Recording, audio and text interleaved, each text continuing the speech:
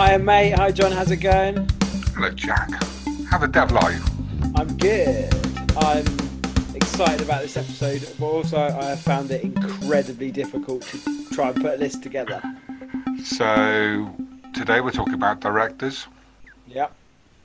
and our top five directors. So, not film specific, but obviously directors that, in our view, have a good canon of films, or maybe have just done one film that was just so stand out that they need a mention, right? Exactly. So I actually thought this would be easy, but because there are so many top quality directors, it's been really, really difficult.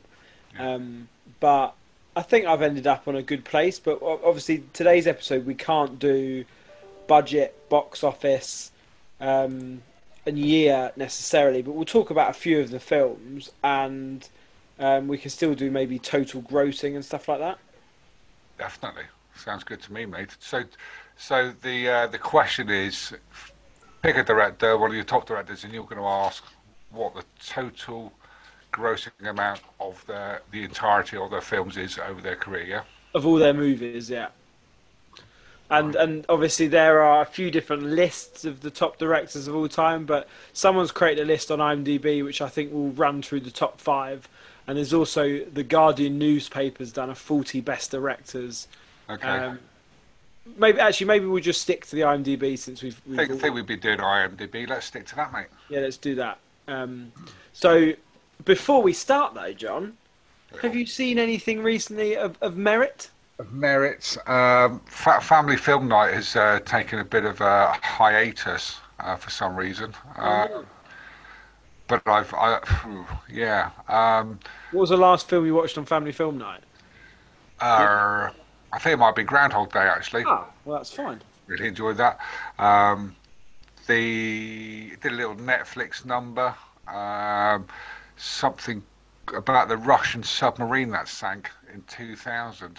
I don't know if it's called Krakus or something like that, but yeah, Russian nuclear submarine that goes to the bottom of the Bering Sea, Balkan Sea, and they're looking to obviously rescue um, the submariners, and it's a true story about that. Very Nice. watchable. What's that? Romps along. There's some pretty horrific scenes in that, as you can imagine. So yeah, Yeah. ticks all the boxes for me. What about yourself, mate? I've finally got around to watching 1917, Oh, utterly epic war which film. is yeah, incredible. I absolutely love the whole one-shot thing, the one-shot camera technique. I thought it would actually detract from the film and make it a bit difficult to follow, or since we're so used to camera shots changing every second that Yeah, it wouldn't be as easy to concentrate. But I was just gripped by the whole thing. just Um, amazing, isn't it? That when that opening sequence where they're just lying under a tree and they get called down to the trenches, they get their orders, then work their way along the trenches and over the top and into no man's land, yeah, and it's just an incredible piece of work, isn't it? Amazing directing. I Who also directed that? Was that Sam Mendes? I'll just check actually, but I don't know. I thought the way it was put together was really good in that they didn't do loads of obvious things that other war films like that have done, but I also found it really thrilling. Like I found I almost would categorize it as a thriller, like suspense and sort of Yeah, bit of anxiety in there, and like you never know what is quite going to happen at any moment. But I think definitely. it plays on that a bit, and sometimes when nothing happens, Yeah. makes it more realistic to me. So I think Well, it there's was Sam Mendes. All right, yeah. So there's a bit in sort of like war films where there are sequences where you just go, "Oh my God, what, oh, that's crazy. Can't believe that's happened," because it's the unpredictability, I suppose. So that it definitely captures that. And then, as you say, there are just moments of sort of like quietness and maybe nothing really happening, and that's war as well, right? So it's, yeah, And for a film about World War One, where hundreds of thousands of people were involved, you don't actually see many people. yeah. It's But quite it quiet. until you get to the end, and there's like, yeah, and there's some really nice cameos, and it's almost like becomes a who's who of British actors at the end. Yeah, which is nice. So top five directors of all time. Uh huh. Um, on IMDb. I think this is a private list, so it's a list that somebody has created, but it's the only list I can find. Um, at number 5, Billy Wilder. Billy Wilder. This is the fella that did the sort of 50s, 60s romantic, I say rom-coms and stuff. I don't know if he did I did Some Like It Hot, I know that. Absolutely, he has won 6 Academy Awards. Oh wow! What as best director? He's won 2 Best Director awards. He's Okay. won 2 Best Screenplay awards. Sorry, 3 Best Screenplay and then 1 Best Picture. Yeah, got to say not on my list, but can understand why he's there. Not on my list. Done The Apartment, which is one of his most famous ones. Um, So that's it. He's almost like Sabrina. I think is it Jack Lemmon in The Apartment. I mean, my point is, directors have their go-to actors, don't they? Yeah, Jack Lemmon. He also did Sabrina, which is Audrey Hepburn. He also did Some Like It Hot, Yeah, which is great. Jack Lemmon as well, right? Which I think appear in another podcast of ours, Some Like It A Hot. rom-com or just a comedies episode. Yeah. Yeah. Number 4, Quentin Tarantino. Who? Quentin Tarantino. Who? Oh. Got to say, probably a bit controversial, but not in my top 5. Okay, interesting. Um, but I think a great canon of work. What's your standout Tarantino film? And I'll tell you what mine is. It's Jackie Brown. I absolutely love that film. I just think it's got that kind of that black exploitation feel about it from maybe the 60s, early 70s. Yeah, Great it's got soundtrack as all of his films do really have. good 70s vibes in it as well. Yeah. Do you know what? I don't know. I because I'm such a massive fan of Reservoir Dogs. Yeah, But he's also had his fingers in a lot of pies in terms of producing and writing credits. sure. So, there's a few like True Romance he wrote, Right. which I really Oliver like. Stone directed. Yeah, and the is it no Christian Slater, is it? Yeah. Big fan of that. But he didn't direct it or produce it. But anyway, so yeah, Tarantino at number 4. Okay. Why is it at number 4 on this list? Because it's somebody's personal list, right? That there's to say, yeah, because he's done like all these films. Right, okay. Well, he's down as being one of the most influential directors of recent times who changed the cinematic world with its unique style. That's an IMDb quote. Right, fair enough. Yeah, decent. Number 3, David Lynch. Okay. The dark dystopian world of David Lynch's mind. I mean, I love David Lynch, and actually, oddly enough, I think he did The Elephant Man, which He was did do The Elephant Man. the least David Lynchian film that you're likely to come across. But Twin Peaks, Mulholland Drive, Eraserhead. Eraserhead, Blue Velvet. Yeah, good Oh, shot. yeah. So I've seen a few of these, but it doesn't make my top 5. No, not in my top 5 either. But like the films that he's done. So number 2, we're getting into the thick of it now. Number 2, Alfred Hitchcock, Hitchcock, yeah. Not the surprised he's up there. the inventor of the cameo. What, for his own cameo? Yeah, well, I think he invented it, didn't he? In sort of doing that kind of Yeah. being in every film as a background extra kind of thing. There's that great quiz question, isn't there, about directors using actors again? The quiz question being, which actor starred the most in all of Alfred Hitchcock's films? And the answer is obviously Alfred Alfred Hitchcock. Hitchcock. Yeah, I've heard the same for who appears in the most Marvel films as a superhero, because obviously there's people like Ryan Reynolds, who's Green Lantern and Deadpool. There's Right. Josh Brolin, who appears in the Avengers and Deadpool and others. Yeah. Obviously, Robert Downey Jr. is in all of the Avengers and all of the Iron Mans and some of the Thors, but it's the same answer. It's Stan Lee. Oh, great! Yeah, brilliant. who is in every film as a cameo before he died. That's nice, nice, Yeah, nice touch for yourself to be in every film I've made. yeah. Oh, And great! then So one thing, Hitchcock, great stuff. yeah, I mean, again, sort of, paved the way Yeah, um, for future. Well, changed the film industry, right? But the next one is, this should be obvious, right? well, The- I don't know. I don't know. So I'm gonna have a guess. I mean, is it not Steven Spielberg? It is not. Oh, okay. It's Stanley Kubrick. Oh, wow. Okay. So Um, you're telling me Steven Spielberg is outside the top five? That's crazy, isn't it? But so great. in this list, he is 11th. He's not even inside the top 10. No. That's nuts. So Kubrick, for instance, is in my honourable mentions, but I basically have cheated on this episode, and I've Okay. put a list of four together because I cannot pick a fifth because I don't want to not include the likes of Kubrick Right. and others, which we'll go through. Because how can you have a top five directors list without some of these people in? So should we could talk about Stanley Kubrick then as an honourable mention for you, maybe feels in a bit of a top five or there's a gap there. I actually had a top six, so let's cheat We the renamed Stanley the Kubrick. podcast top four to six.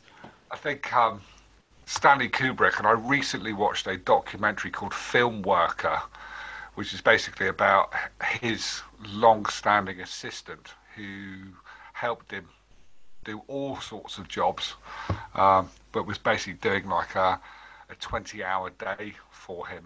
But it was a guy that starred in one of his films, but went on to, as I say, just basically become his bitch, or his right hand man. But films that Stanley Kubrick's done, absolutely standout stuff, isn't there? Yeah, and he's not done many films, but the films that he've done have all been incredible. But something obviously happened beyond sort of the 70s for him because in a short space of time he did some huge films like Spartacus, Lolita, Doctor Strangelove Yeah, in a few years in the 60s. And then he did Clockwork Orange in 71. Then he did yes. Barry Lyndon in 75, which I've not seen. Have you seen Barry that? Lyndon is the one that I'm talking about, and it's a guy called Leon Ah. Vitali, and this is what that film worker documentary is about. But Barry Lyndon is just a really highly regarded film, and I don't know, it's just a bit odd because there's about a 5 year space between all of his films, so it's not as if he's just churning out films left, right, and centre. I think Stanley Kubrick was known as a very meticulous, thorough, quite hard to work with kind of guy. Yes, I mean he does Barry Lyndon in 75, then The Shining in 80, then Full Metal Jacket 87, and then Eyes Wide Shut in 99. So we're That, talking that's actually five a film. 5 years, 7 years, 12 years difference between his films. Have you seen Eyes Wide Shut? Yeah, yeah. What do you think? I think it's great. I mean, I have to say I'm not the greatest fan of Tom Cruise, Okay.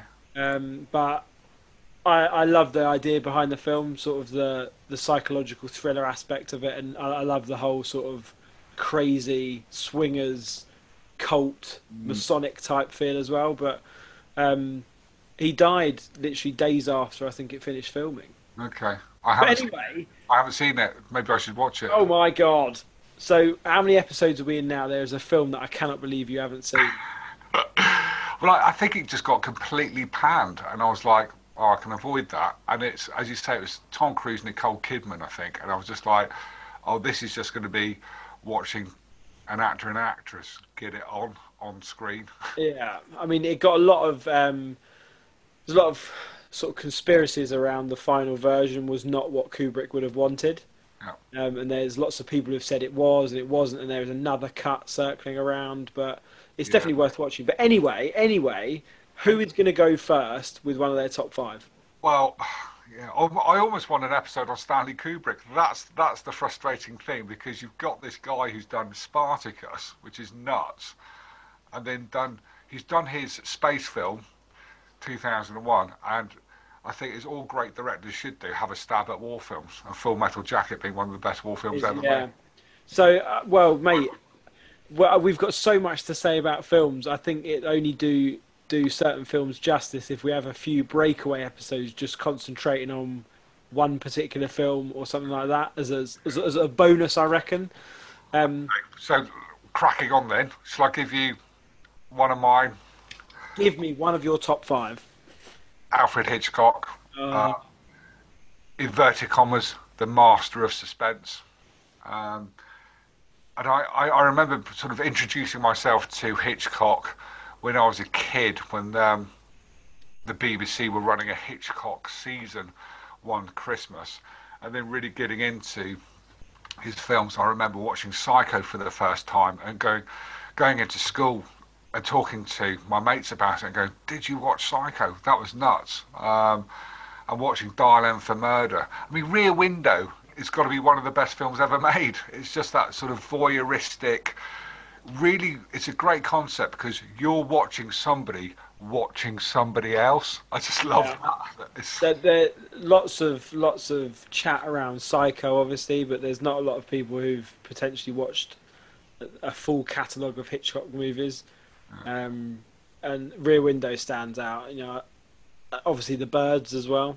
Birds is amazing. I mean, some of his early black and white stuff is really good as well. But yeah, I just North by Northwest. There's just some standout scenes in there. That sort of is it the scene on Mount Rushmore, and then you've got the plane going over the crop fields as well, and it's just like mistaken identity kind of thing going on. Yeah, Vertigo. And this is so why is Hitchcock there? It's not just because of we list the name of films, but it's how he made those films and some of the shots he did. So Vertigo is a classic, and I don't know if he was the first guy to do it because we talked about it in Jaws. Yeah, In the Chief, dolly zoom. yeah, the dolly zoom, and I don't know if that was either invented by Hitchcock or if it was just like one of the first mainstream films to do the dolly zoom. But it was so effective in Vertigo. It actually, like, you like look at it and go, "Oh yeah," you get the sense of height and dizziness. Really, really good. This is a guy as well who grew up and film was in its kind of infancy in a way. He was born in 1899. Right. He made his first film, which was a silent film, in 1922. So he was 23 years old. Wow. And he made films from the age of 23 until 1976, where he would have been 77 years old, and he died at 80. So he basically made films for the best part of 60 years, Nice. from silent films to sound only films, so So he's been audio. through a big era of film development. He's obviously been influencing stuff as well. And I think that's the thing. What makes a great director is they leave their footprint, don't they? And they've been Yeah, influential, and they've been copied or they've been referenced. And we talk about that a lot, don't we? And we talk about maybe Psycho being a classic example of there was Psycho 2 and there was Psycho 3. It's sort of like there's got to be a follow up to the Norman Bates Motel. And actually, there's a Sky Bates Motel yeah. series on as well, isn't If there? if you just think about the evolution, though, for someone who's born in 1899, what film was doing then, to silent films, to sound only films, to black and white, to colour, and also there's been a couple of world wars in between that as well. So the evolution he would have gone through as a director, I mean, unparalleled, I would have thought. Yeah, and I think it's weird. I mean, have you watched? There was like a biopic about the Birds and Tippi Hedren, and apparently he was a bit of a. Oh, I hate to reference Harvey Weinstein in the same name, but it's a very difficult guy to get along with. I think I bet apparently. it was, yeah. I was saying about the Hitchcock season I first watched. Actually, I remember him doing a series of programs called Alfred Hitchcock Presents, which had a great theme tune, but it's very much along the lines of Tales of the Unexpected as well. So if that's kicking around anywhere on a streaming service, I'd highly recommend that. Nice. So, what I think we'll do here, I've got some stats here online, based on 30 films, which is excluding some of the early work, that Yeah. wasn't successful, excluding short films. So based on 30 films, what do you think his total gross was in the box office? Difficult because we're talking about 50s, 60s, maybe 70s here, aren't we? Yeah, I can tell you he's 617th in the list of top grossing directors. Okay, so I think we're in the millions and not the billions like of the Avengers, and we're probably low millions, and I'd probably say um, complete stab at 180 million. That is an exceptional guess. Oh really? 220 million. Oh wow. Okay. Yeah. That is, I mean, I know you're 40 million out, but that is a great shot. Cheers, mate. Yeah, so I don't think you could have a top five list without Hitchcock in there. Oh, cheers. Was he in yours? No, but I know you would pick him. Okay, mate. Yeah. My list is going to be controversial as fuck. Okay. So, Well, let's go to yours then. so I'm going to get one of them out the way very, very quickly, and I'm going for Martin Scorsese. Okay. Yeah. Well, similarly, I don't think you can have a top five list without Martin Scorsese. Yeah, I mean, talking about directors partnering with actors regularly, you've got the De Niro link for Scorsese, you've got the DiCaprio link as well.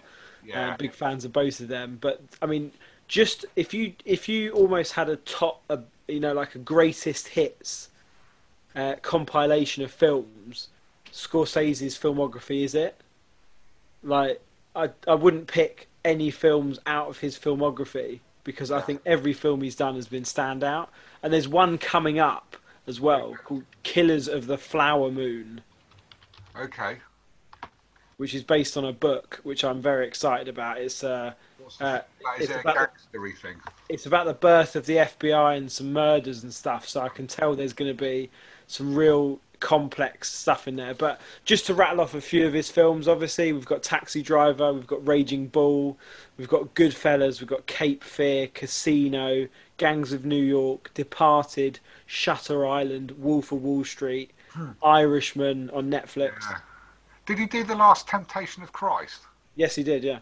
See, that's a nuts film. It's mental. But then he did like The Age of Innocence, which is I remember I think it's Daniel Day Lewis and Yeah. Michelle Pfeiffer, but it's based on a book. And I remember doing that for my English degree. I'm just thinking, bit of a departure for him, but a very much a period piece where he could probably get his teeth into, and he loves that kind of stuff, that attention to detail. I think that was set in sort of turn of the century New York. He'd probably go, yeah, he would be really on point to make that a really good film. Yeah. I mean, and they're also like some of the films, I think they're probably a bit too obviously commercially successful or quite mainstream feeling, but the way Scorsese kind of puts together twists and turns is just so good for me. Like, Yeah. all his films have these twists in. Like, you think, like The Departed, Shutter Island. Shutter Island is such a good film. Yeah, I I didn't think, see that again. It's quite a dark thing. Is that Tom Hanks and DiCaprio? yeah, there's just it's quite complicated, Right. but it's complicated when things start clicking in your head about it. But it's quite open as well, so it's open to interpretations to what Okay. is going on. Right. I need to have another revisit of that. But I love But the fact that DiCaprio's excellent in he's that. got his boxing film, Raging Bull, which is, some people would say, the best film of the 80s. Um, Goodfellas, some would say that's the best film of the 90s. Yeah, It's absolutely nuts. Goodfellas he did in 1990. He did Cape Fear remake, Max Cady, 1991. Throws out Casino, which I mean, even if you didn't have Goodfellas and all the other mob films, Casino's amazingly good. and De Niro again. But Cape Fear was on TV the other night, Right, love it. and I'd forgotten how the end of it is almost funny because he just won't fucking die. De Niro just won't fucking die. Just funny. Is there any film that Scorsese's done where you thought, a little bit, Yeah, so I mean, The Aviator. yeah, I was going to say The Aviator. But I think it's more of an American thing, right? Like, Have you seen Silence? no, I haven't. I was just looking at that. So that's I mean, challenging is not the word, but I actually really enjoyed it. You go through the process, you come out, and I think about 2.5 hours long or something.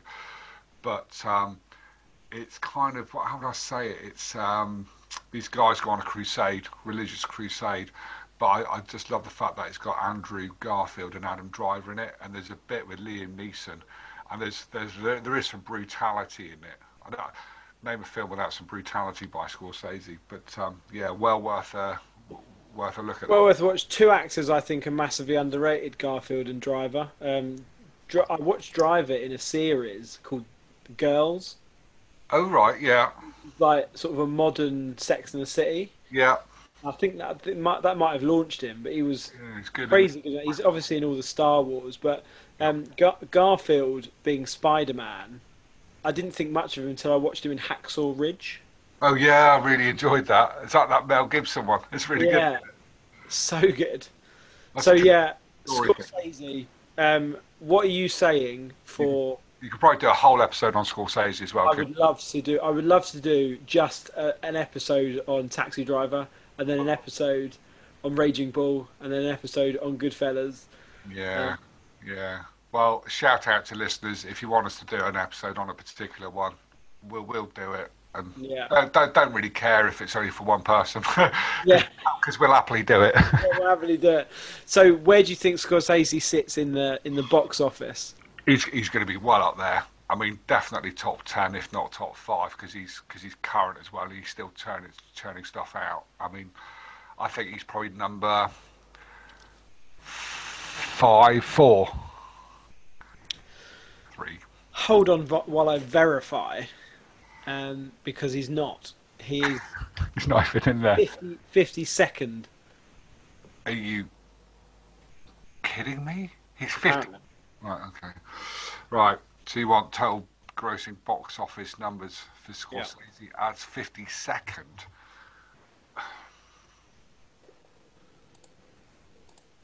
Eight, oh, 800, 800, hang on a minute, 850 million. 800 and what? 850 million. 2.1 billion. God. And he's 52nd. Yep. Yep. Yep. Yep. Yep. Okay. So, what have you got for me? So my second choice, little bit of a curveball, excuse me, is a foreign director, Austrian director, and I know I've talked to you about this guy before, Michael Haneke, and I remember watching one of the first film I watched was called Code Unknown, and it was just like, what the hell is this? And it's just like a really weird. It's almost like he does these sort of voyeuristic films, Okay. almost not entirely sure the premise, and he'll just take you on a journey into somebody else's lives, and there might be something really dark or brooding driving the plot, and you eventually sort of like go along with it. But he's done quite a few films that are just quite dark, quite troubling, but I kind of like that. I wouldn't even say they're kind of dystopian because they're kind of modern day contemporary films, but maybe there's a political or religious or some sort of message or agenda behind them. So, I remember you talking to me about Amour Yeah, and more. That's one of his more being recent ones. Where about almost haunting. elderly couple. I think one of them is suffering from dementia, or one loses their life, the one's left alone. And a lot of his films are left very open-ended, without explicitly telling you what's happened, but very much kind of subtly telling you that's definitely happened, but we're not going to explicitly put it on film. And that makes the way he does that, you're kind of left thinking, oh God, oh really? So, And I don't think I've seen any of his films. unsettling. Well, you would have seen potentially Funny Games, but the American Hollywood remake of it, and it's about a couple that go on holiday to their into the Hamptons or the holiday home. So this is the US remake, and two fellas turn up and basically start terrorizing a family, but Oh, you don't really know what their motive is and what's actually going on, and it just turns into this. It's almost like a horror film. It's just nuts. nice. But I'd recommend Code Unknown. Cache is a great film. White Ribbon, just really unsettling, and it's So kind of, how's he got in your top five then? Talk to me. well, just because of that unsettling, very subtle way of Original. taking. Well, I think he's original. It's probably not original. Who is original, right? Mm. But I just think I just find it wholly absorbing. Um, I love finding out. You watch a film, and then I'll do some research about why he's made that film and what the motivation is behind it, and it makes me understand it a hell of a lot more. But I like watching his films for the first time without knowing the premise, and then because there are surprises in there, and I'm kind of like left. Sometimes I'm just completely gobsmacked. Sometimes I'm scratching my head, and I go, "Geez, man, what was that about?"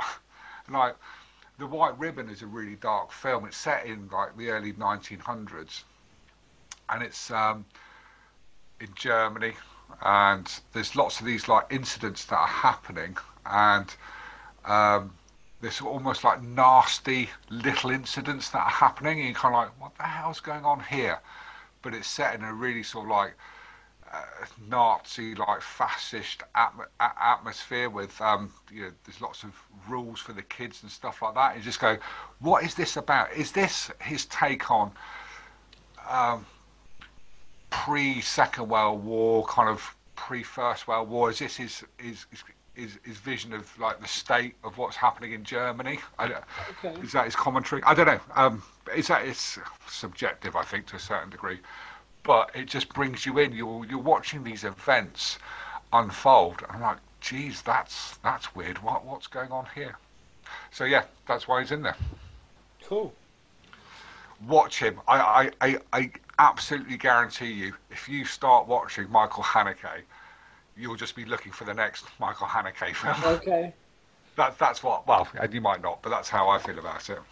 No idea where he's going to end up on the list, even if he's on the list. Yeah, there you go. There you go. Um, Bet you down a Werner Herzog hole. well, he's an honourable mention for me. Hey. Um, Another Austrian. Is he? I'm sure he's Austrian. he's German. Oh, he's German. Okay. Same thing. No, it's not. You can't- Edit.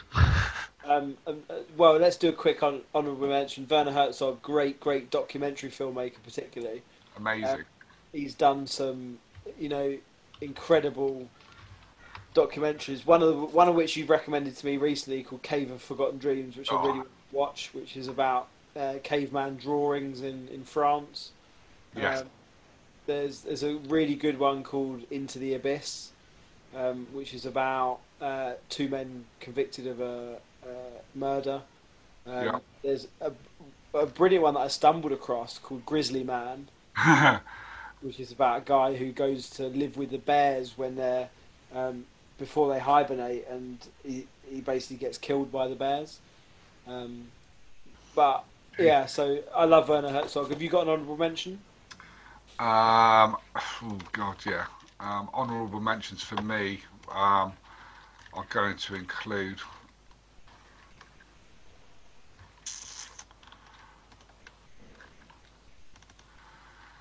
Actually, I had Scorsese down as an honourable mention, by the way. Oh, I've got John Carpenter down and Sam Raimi as horror Nice. directors. Um, I don't know, Steven Spielberg down as an honourable mention. Werner Herzog was one as well. So there's a few that I've mentioned. I think maybe I'll save my honourable mentions to the end and rattle through them. I had Hitchcock as an honourable mention. Okay. I'll rattle through them. So you've done two, so I'll go on to my next one, Yes, mate. and that is Quentin Tarantino. Oh, great. Okay. So he's in mine.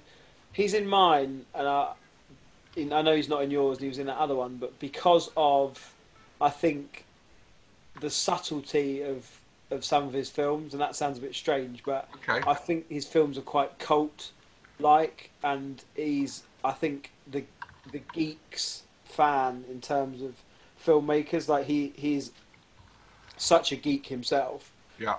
and he tries new techniques. He's I feel like he's like still a film school graduate, but he's so pure to what he wants to do rather than going along with the mainstream. And I think he said he was only going to make something like 10 films, Yes. and he's on. Let me just count: one, two, three, four, five, But he's six. been involved in a lot more than 10 films, but maybe the Yeah, but solo works. if you count Kill Bill as one film, he's done 9. Okay. Is there something in the pipeline? There's definitely something in the pipeline, isn't there? Oh, no, what's the most recent one? Is that Brad Pitt, something in Hollywood? Once Upon a Time in Hollywood. Yeah. Have you seen that? No, Not seen it either. I've seen Reservoir Dogs, Pulp Fiction, Jackie Brown, Kill Bill, Death Proof, Inglourious Bastards, Django, and Hateful Eight. Though. Sorry, Death Proof. Yeah, I haven't seen that. Any good? it's not as good as his other films. Okay. It's about like a stunt car. Right, okay. Yeah, and it's got Kurt Russell in it. Um, Okay. but so the Hateful Eight, for instance, was I think the first film Tarantino wanted to make, Yeah. but he's never able to get round to doing it, and he managed to get round to do it recently. And the Hateful Eight is, filmed in a room, much like Reservoir Dogs, with a set of key characters, much like Reservoir Dogs, Yeah. heavy on the dialogue, and I feel like that film, Death Proof, is something he's wanted to do, and he's done it, so he's happy. Okay. It's worth watching. Don't get me wrong. You know what it's like with some directors, I suppose, and the way it works with studios. It's kind of like, yeah, pretty good. You've made a really good cult film, Reservoir Dogs, lovely. Oh shit, you did Pulp Fiction, bang. Now that's great, big box office smash. It's almost like now you can do what the fuck you want for a bit. Yeah, I mean, he's known for his violence as well, which I just love a violent film. Yeah, he's not trying to pander or make a 15 film a 12A. It's just like you're going to make an 18 film because there's going to be blood, guts, lots of swearing, a lot of violence. There's going to be some. So, what's your favourite Tarantino film? Um, that's difficult. I'd probably. Oh, it's so hard. It's between Reservoir Dogs, Pulp Fiction, Jackie Brown, The early ones. and Django. I'm a big fan of Django. Okay. But he's also had a hand in Sin City.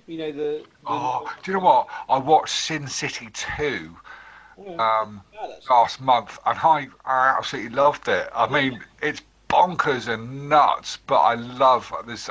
It's a great cast in there. I just love the way it's been produced. Almost like what's it, comic book, and it's obviously based on comic books, right? But I just think what a great couple of films. Romp along, loads of violence. You can tell Tarantino's got his hands all over that. Yeah, he also was executive producer of Hostel and Hostel Part 2. The they're called horror porn, aren't they, or gore Yeah, porn? Snuff. Not quite, but yeah, it's not real life stuff, but yeah.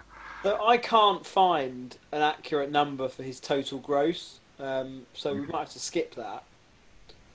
The only number I can find is 800 million, which I don't think is right at all. Got to be higher than that, isn't it? Yeah, I would have thought. Mind you, Scorsese 2.2 billion. Yeah, don't know. Django Unchained did 430 million on its own in the Oh, box office, Jesus so that Christ. can't be right. Yeah, and But, if you think about all the money Pulp Fiction would have made since its initial release in the early 90s, mid 90s. Yeah, exactly. So yeah, Nice shot. 2 for me, Nice. 2 for you. Yeah, I'm going to rattle through. This is probably a little bit populist, but I've got to say it. Christopher Nolan. Yes, he was my 5th. but I had to remove him because And I thought I can't pick Christopher Nolan just on the Batman films and not other people. I actually think the Batman films, albeit just absolutely love them to bits, think they're a brilliant trilogy of films, and I'm really, really pleased he did the Batman films. I just think that's the tip of the iceberg. Outside of that, he's just done some amazing, amazing stuff. I mean, Inception's amazing. The Yeah, Prestige is so good. Uh, Dunkirk. Dunkirk, I was kind of like a bit meh. So, as going through the actors, it's almost like, sorry, the directors, the one film that is a bit rubbish. And Dunkirk isn't rubbish, right? It's just not as good. um, I know Interstellar sort of polarized people, but I really, really like it. And Memento, amazing film. Memento is such a good film. It's funny because I didn't really like Dunkirk. I really like a war film, but I felt it was just too. It was made too much for Hollywood. Bit paint by Um, numbers, bit like we're going to tell a story. This is how. I don't know if it was a retelling of an original film, but even in Dunkirk, I mean, this is the thing that I like about Christopher Nolan. Put the Batman films to one side, is he loves playing with time. So yeah, there's definitely that influence in Dunkirk about.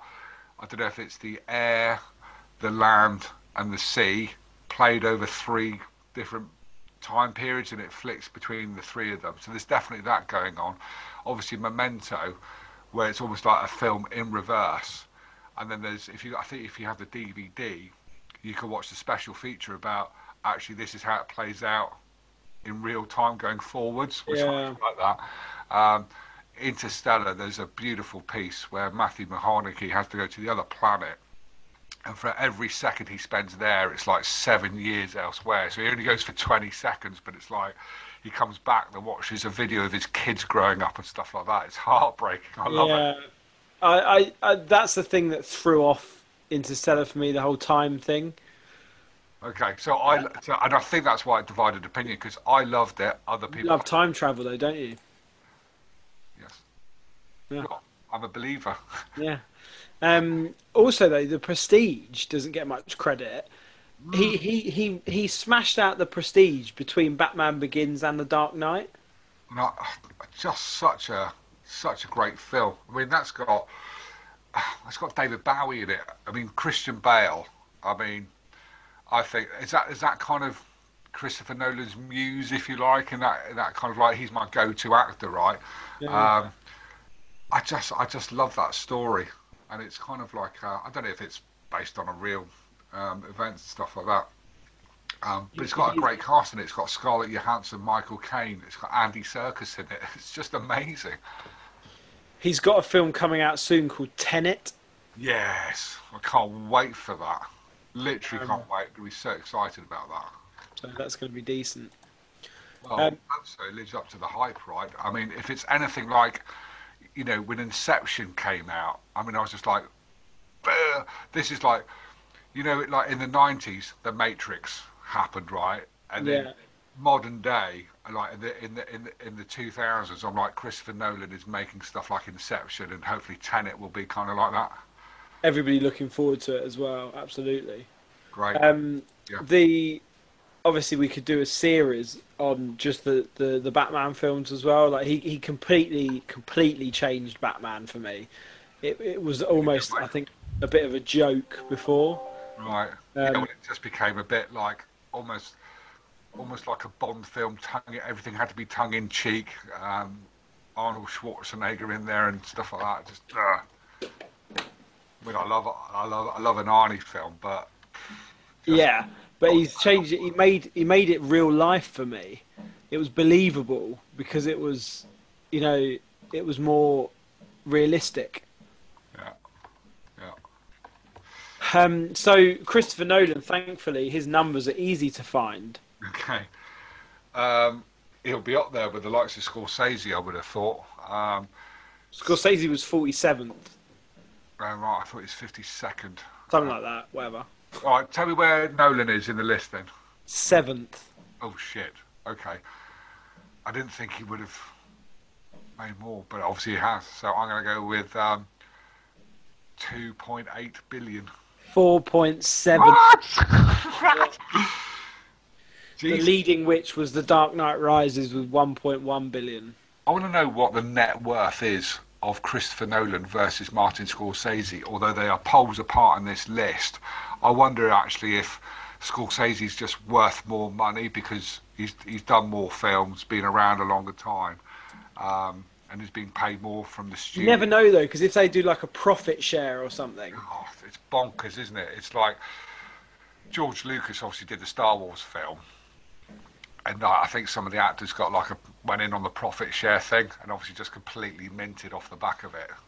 So the internet reckons Scorsese's worth 150 million, Okay, for Scorsese.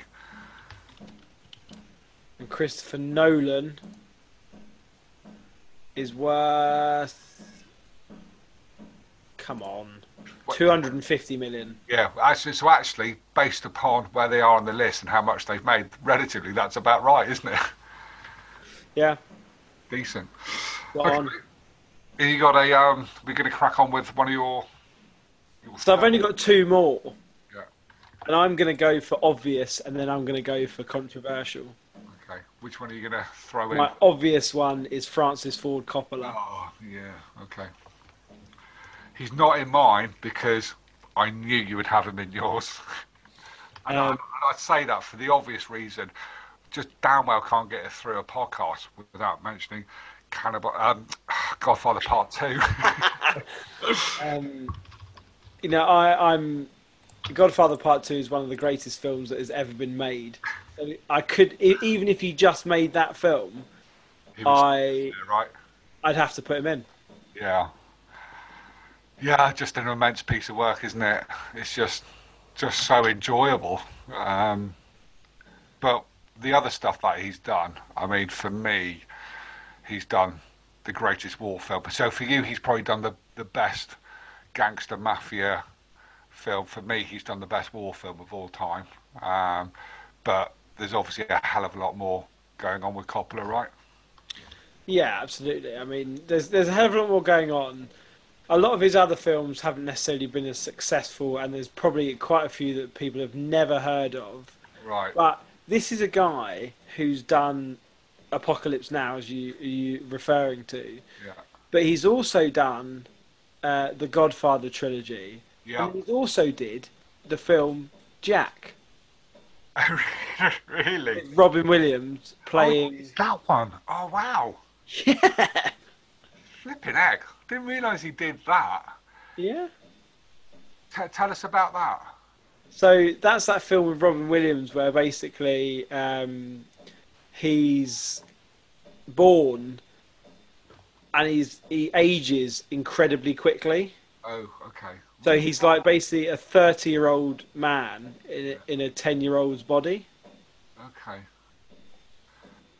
I was just reading about that, and it's really weird because it was also unfavourably compared with the 1988 film Big, and it feels like it's a different film. And Yeah, why I mean, would you compare it to that? he ages rapidly in this, Right. uh, but I don't think it was particularly successful in the box office. I am such a massive, massive fan of Robin Williams, though, and being called Jack, it was a film I watched several times growing up.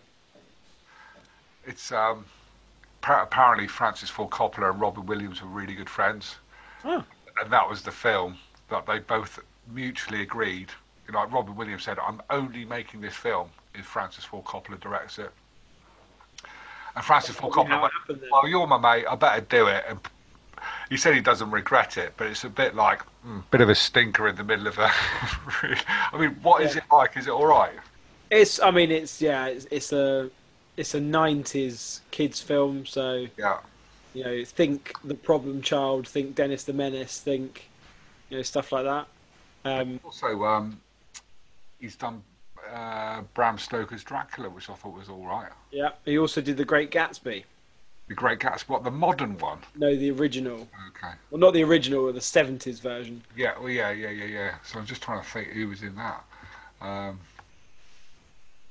But he directed Return to Oz, which is probably a bit of a stinker for a few people, but it's not that bad actually. Not that bad. He Um, did what? he What? also Go sorry, on. go on. Oh, I was going to say he did The Outsiders, which is just an epic sort of youth coming of age film. Just really, really good, and is a who's who of sort of an original Brat Pack film. Just amazing. So I mean, he's also been executive producer of plenty of films, but to call a few out, um, The Secret Garden, which I actually really like. Yeah, that's that kid. Um, Yeah. yeah, Sleepy Hollow. Oh, nice. Yeah, I Jeepers really enjoyed Sleepy Creepers. Hollow. Jeepers Creepers, which is horrendous. Great. Um, Lost in Translation. Oh, well, that's yeah. Well, that's great, isn't it? Bill Murray. Just Yeah. love that. So yeah, there's some big ones in there, but he's only in there really for The Godfather for me. Can I tell you about The Outsiders? Just because it is, it's like a really great film. So that's got Please do. Patrick Swayze in it, Rob Lowe, Emilio Estevez, Diane Lane, Tom Cruise, Matt Dillon, Ralph Macchio. It's just like if I mean obviously some of those are dead now, but if you made a Yeah. film with those in it today, it would cost you an absolute fortune and probably be an amazing box office smash. Or it just wouldn't be possible to make because of egos and calendars and all the rest of it. Together, yeah, yeah. So Great. what are you saying? What are you saying for where do you think Coppola ranks? Having made the greatest film that's ever been watched ever, where do you think he ranks in box office gross? Well, bearing in mind those, you talk about The Godfather. That's sort of like the 70s, early 80s, and Apocalypse Now, 80s again. I mean, and, he won't be up there with Christopher Nolan. Maybe not even Scorsese. So I'd probably say he's like an 80th, 90th. 170th. Jesus Christ. Okay. So I'm going to go in with 1.2 billion. 970 million. Okay. But nice shot. Wow. So that's my third and penultimate one because I've got so many honourable mentions I couldn't pick a fifth. Okay. We're What? good. Who is your third? No, fourth. My fourth.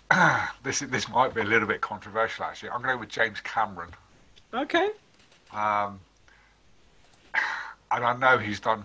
I think he's done a fair few stinkers, frankly. And he's one of these directors that, probably because of some of his successes, he's been allowed to make the films that he's wanted to make. So Yeah.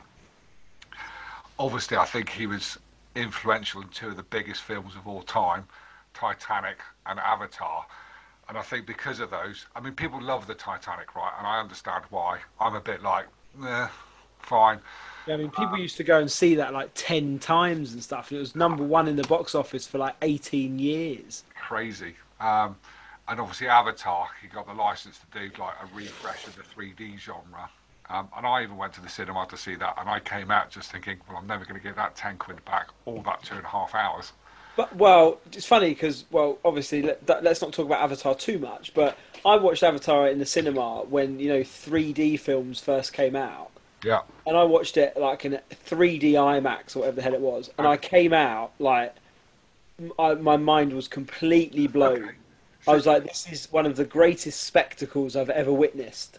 That's really interesting. So you had a different experience to me because actually I watched that film with the 3D glasses thinking it's just making the film a bit darker. Yeah, some of the visuals are quite nice, but the story itself, I'm just like, what a pile of shite. Well, so when it came out on DVD or when it was released afterwards, I was like, right, I'm watching this again. And I watched it again and I thought, oh, so it is if you went to film school and you plotted out a character arc of going through challenges, overcoming challenges, getting the girl, saving the world, closing the loop. It's just that. And I agree. I'm just like, oh, so actually if you take away all the spectacle and the CGI and stuff, it's shit. Yeah. But John, how about we talk about James Cameron's good contributions? Oh well, this is And where do you want to start? this is where I get kind of really excited by stuff because he made Aliens, and I'm just like, as a kid, that was just like bloody amazing. He made the Terminator. Are you kidding me? These are two of the best science fiction action films that have ever been made, ever. So the fact that he's made other stuff like Avatar. Just those two again. I mean, if you just say he makes the list for Terminator and Aliens, Yeah, and I know he made The Abyss, which I think at the time was a bit like, shit, this is an overblown, big budget mess. But I really like The Abyss actually, and I know James Cameron is really into his deep water. I think he's got his own like sub-aqua bloody machine or something like that. But I really enjoyed that.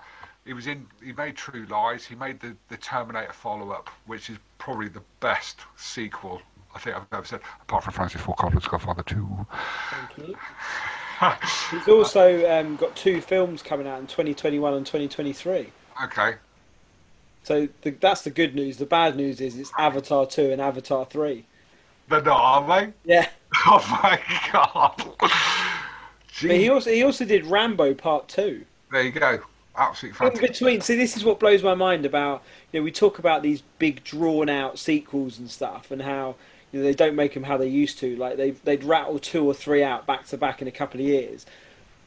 No, James Cameron did The Terminator in 1984, Yeah, then did Rambo Part 2 in 1985, then nice. did Aliens in 1986. Just epic. So 3 years in a row. That I is, mean, Rambo Part 2, okay, some people might be questioning that, but it serves its purpose. yeah. Um, Yeah, it's amazing. I mean, he must have collaborated quite a few times with Schwarzenegger. So all of the Terminator films, I know he's in True Lies as well. Maybe that was the only two, but I mean, I love the fact that he's just made a really big, fun actioner, True Lies, and just thought, well, I'm going to shove Arnie in there as well. Oh, well, and we'll have Jamie Lee Curtis for good measure. And it kind of shouldn't work, but it does. it does, yeah. So James Cameron is an obvious one for box office. Yeah, he's got to be well up there because of Avatar, And Titanic must be. Titanic. So he's got to be top 20, surely. Yep. Okay, so that puts him in the Better big, than top 20, mate. top 10. He's better than top 10, mate. Five. He's fifth. Jesus, man. Right. So he's Because obviously. Avatar on its own was 2.8 billion. Oh my So God. just Avatar is more commercially successful than all of Martin Scorsese's films. It's. I just. This is what's wrong with everybody and everything. So obviously in the billions, I'm going to go with. Because of the Terminator shit as well and the aliens. Fuck. Got to be 8.9 billion. Not a bad guess, and I like the logic of because of the Terminator shit and the aliens fuck. Not that high, right? It's 6.2 billion. But you're talking. This is.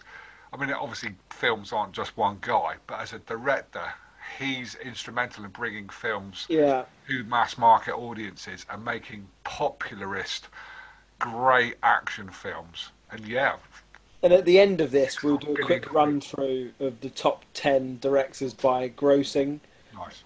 So I've got my fourth and final Let's have before a you bit. do your fifth and final, and then we go into a long list of honourable mentions. Yeah.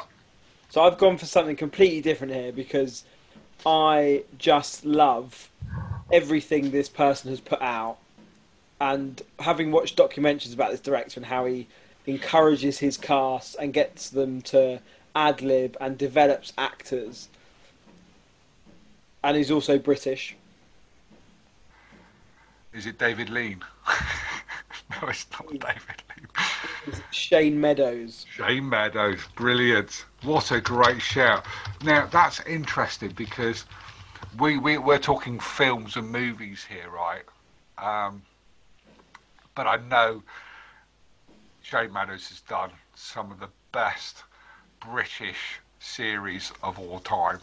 And yeah, I just love that shout.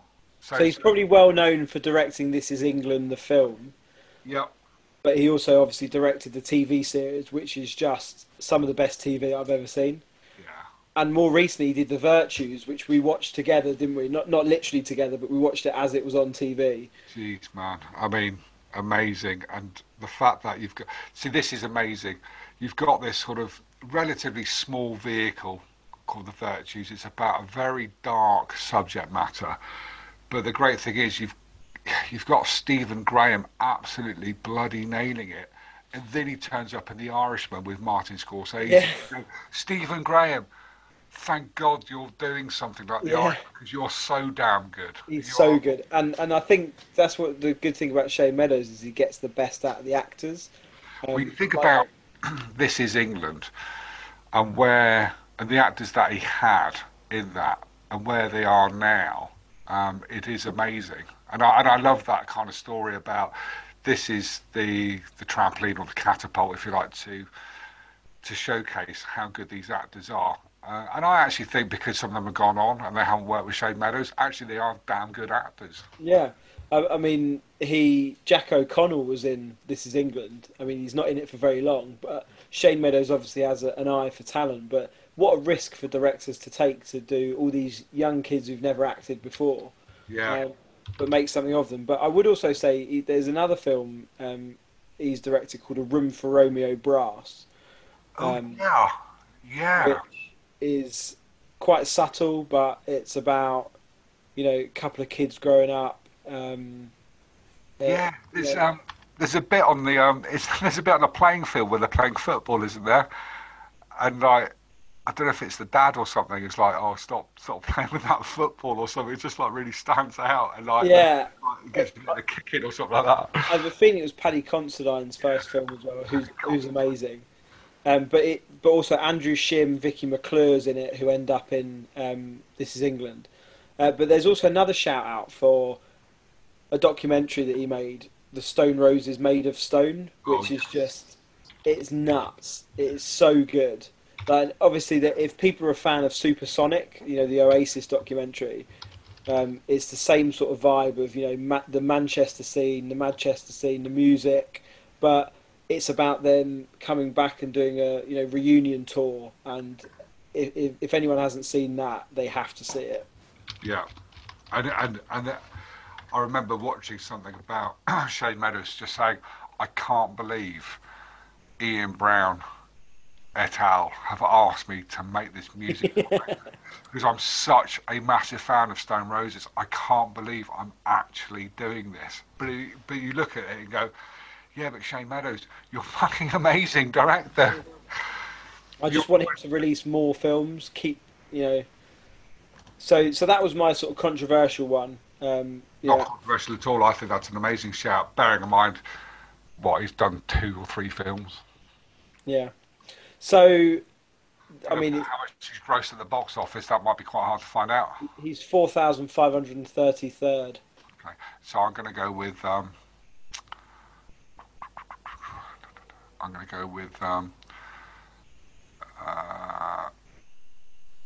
600,000. 1.6 million. Decent. Yeah, Well done, Shane Meadows. Long may you continue. yeah. So who's your fifth and final? Oh, my fifth and final one. It's Sergio Leone, Ooh. the inventor of the spaghetti western. So this is a guy, prior to him there were like the John Hustons and the John Fords and all those lots of Johns here, John Wayne films and stuff like that. Gregory Peck in sort of like the Big Country and all this kind of stuff going on, and then along comes this movement in the '60s called the spaghetti western with Clint Eastwood, and I'm just like jaw-droppingly good. Now, obviously, I wasn't alive when they were first made, but I remember as a kid watching these films.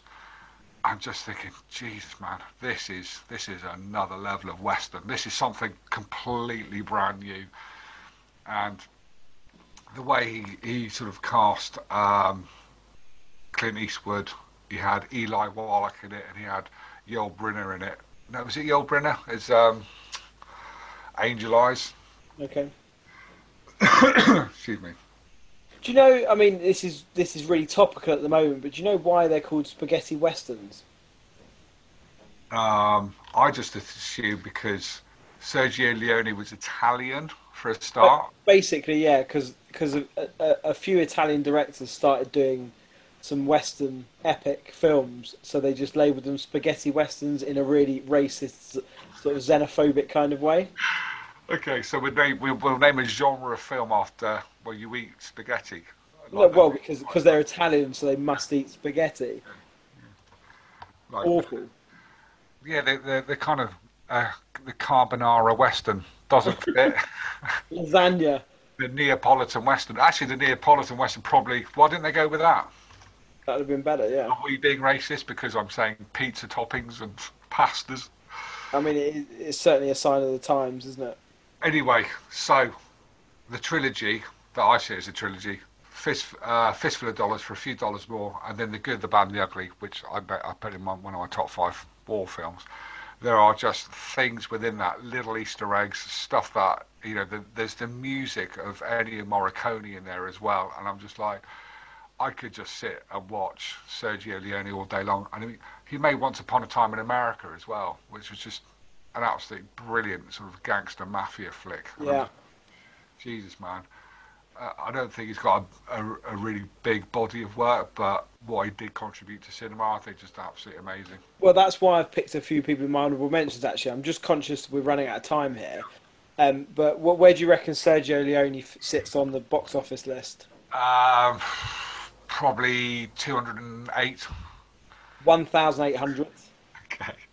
So 1.2 million. 24 million. That's what I meant. Yeah. So how about we do? How about what we do now is we go. I'll do the top five directors by grossing, and then we'll rattle off some honourable mentions. Let's rattle off some quick honourable mentions with some of the films that we like, and then we're done. Yeah. So five, James Cameron, 6.2 billion. Number four, Michael Bay, ruining childhoods forever, Which guy needs 6.4 billion. that guy needs to star in one of his own films and get mangled.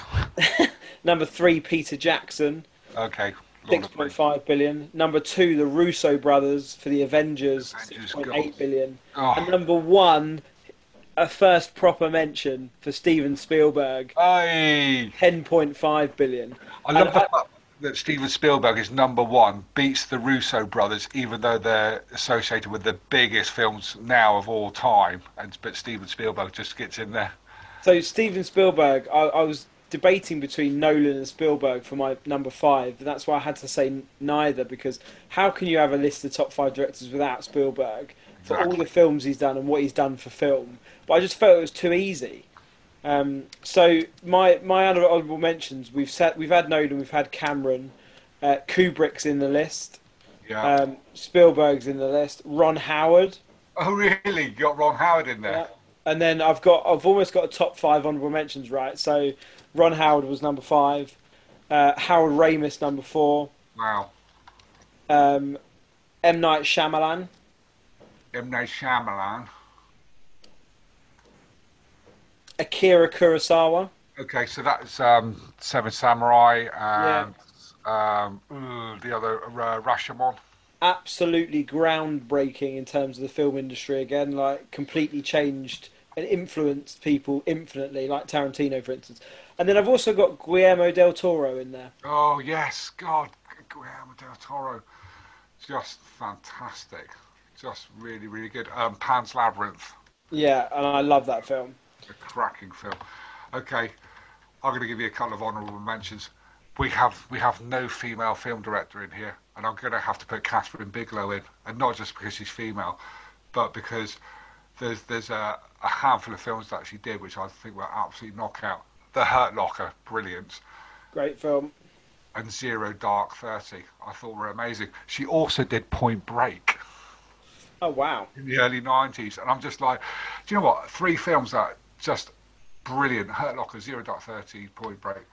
Definitely deserves a mention. The female thing's a good point because I did have the Oh, right, okay. Wachowskis in my list, and I thought I don't actually know whether they're the Wachowski sisters now or they identify as something else. Okay. Um, Another honourable mention, David Fincher, Fight Club 7. Gone Girl, the girl Wow. with the dragon tattoo. I'm just like, yeah, you need to be in there. Um, British filmmaker Ken Loach, just love the really gritty uh, sort of stuff that he does. Probably only appeals to British audiences though. Amazing. Um, Paul Thomas Anderson I wanted in there because you've done There Will Be Blood, you've done The Master with Philip Seymour Hoffman and Joaquin Phoenix, you've done Boogie Nights, Magnolia, and Punch Drunk Love, probably the only good Adam Sandler film ever made. You've obviously not seen Click. Right, I haven't seen that. Don't. It's awful. I mean, the list goes on and on and on. I do want to mention more and more directors, but I think that pretty much sums it up. Oh, sorry, I really wanted to mention Ridley Scott for Blade Runner, and I wanted to mention Dennis Villeneuve for Arrival. Amazing. So that was a really difficult task, I think. So we did quite well. And that's all we've got time for. So hit us up with any other requests, and we'll think of a new topic for next time. Did you pick this topic, or did I? I think I picked this topic, but I do have another topic that I want to pick, and I was thinking about top 5 soundtracks. But let's have a chat about it. Sounds good. Yeah. Let's see what comes in. And good night, Canada. Thank you for listening. Good to chat, mate. Take it easy. Cheers, mate. See you soon.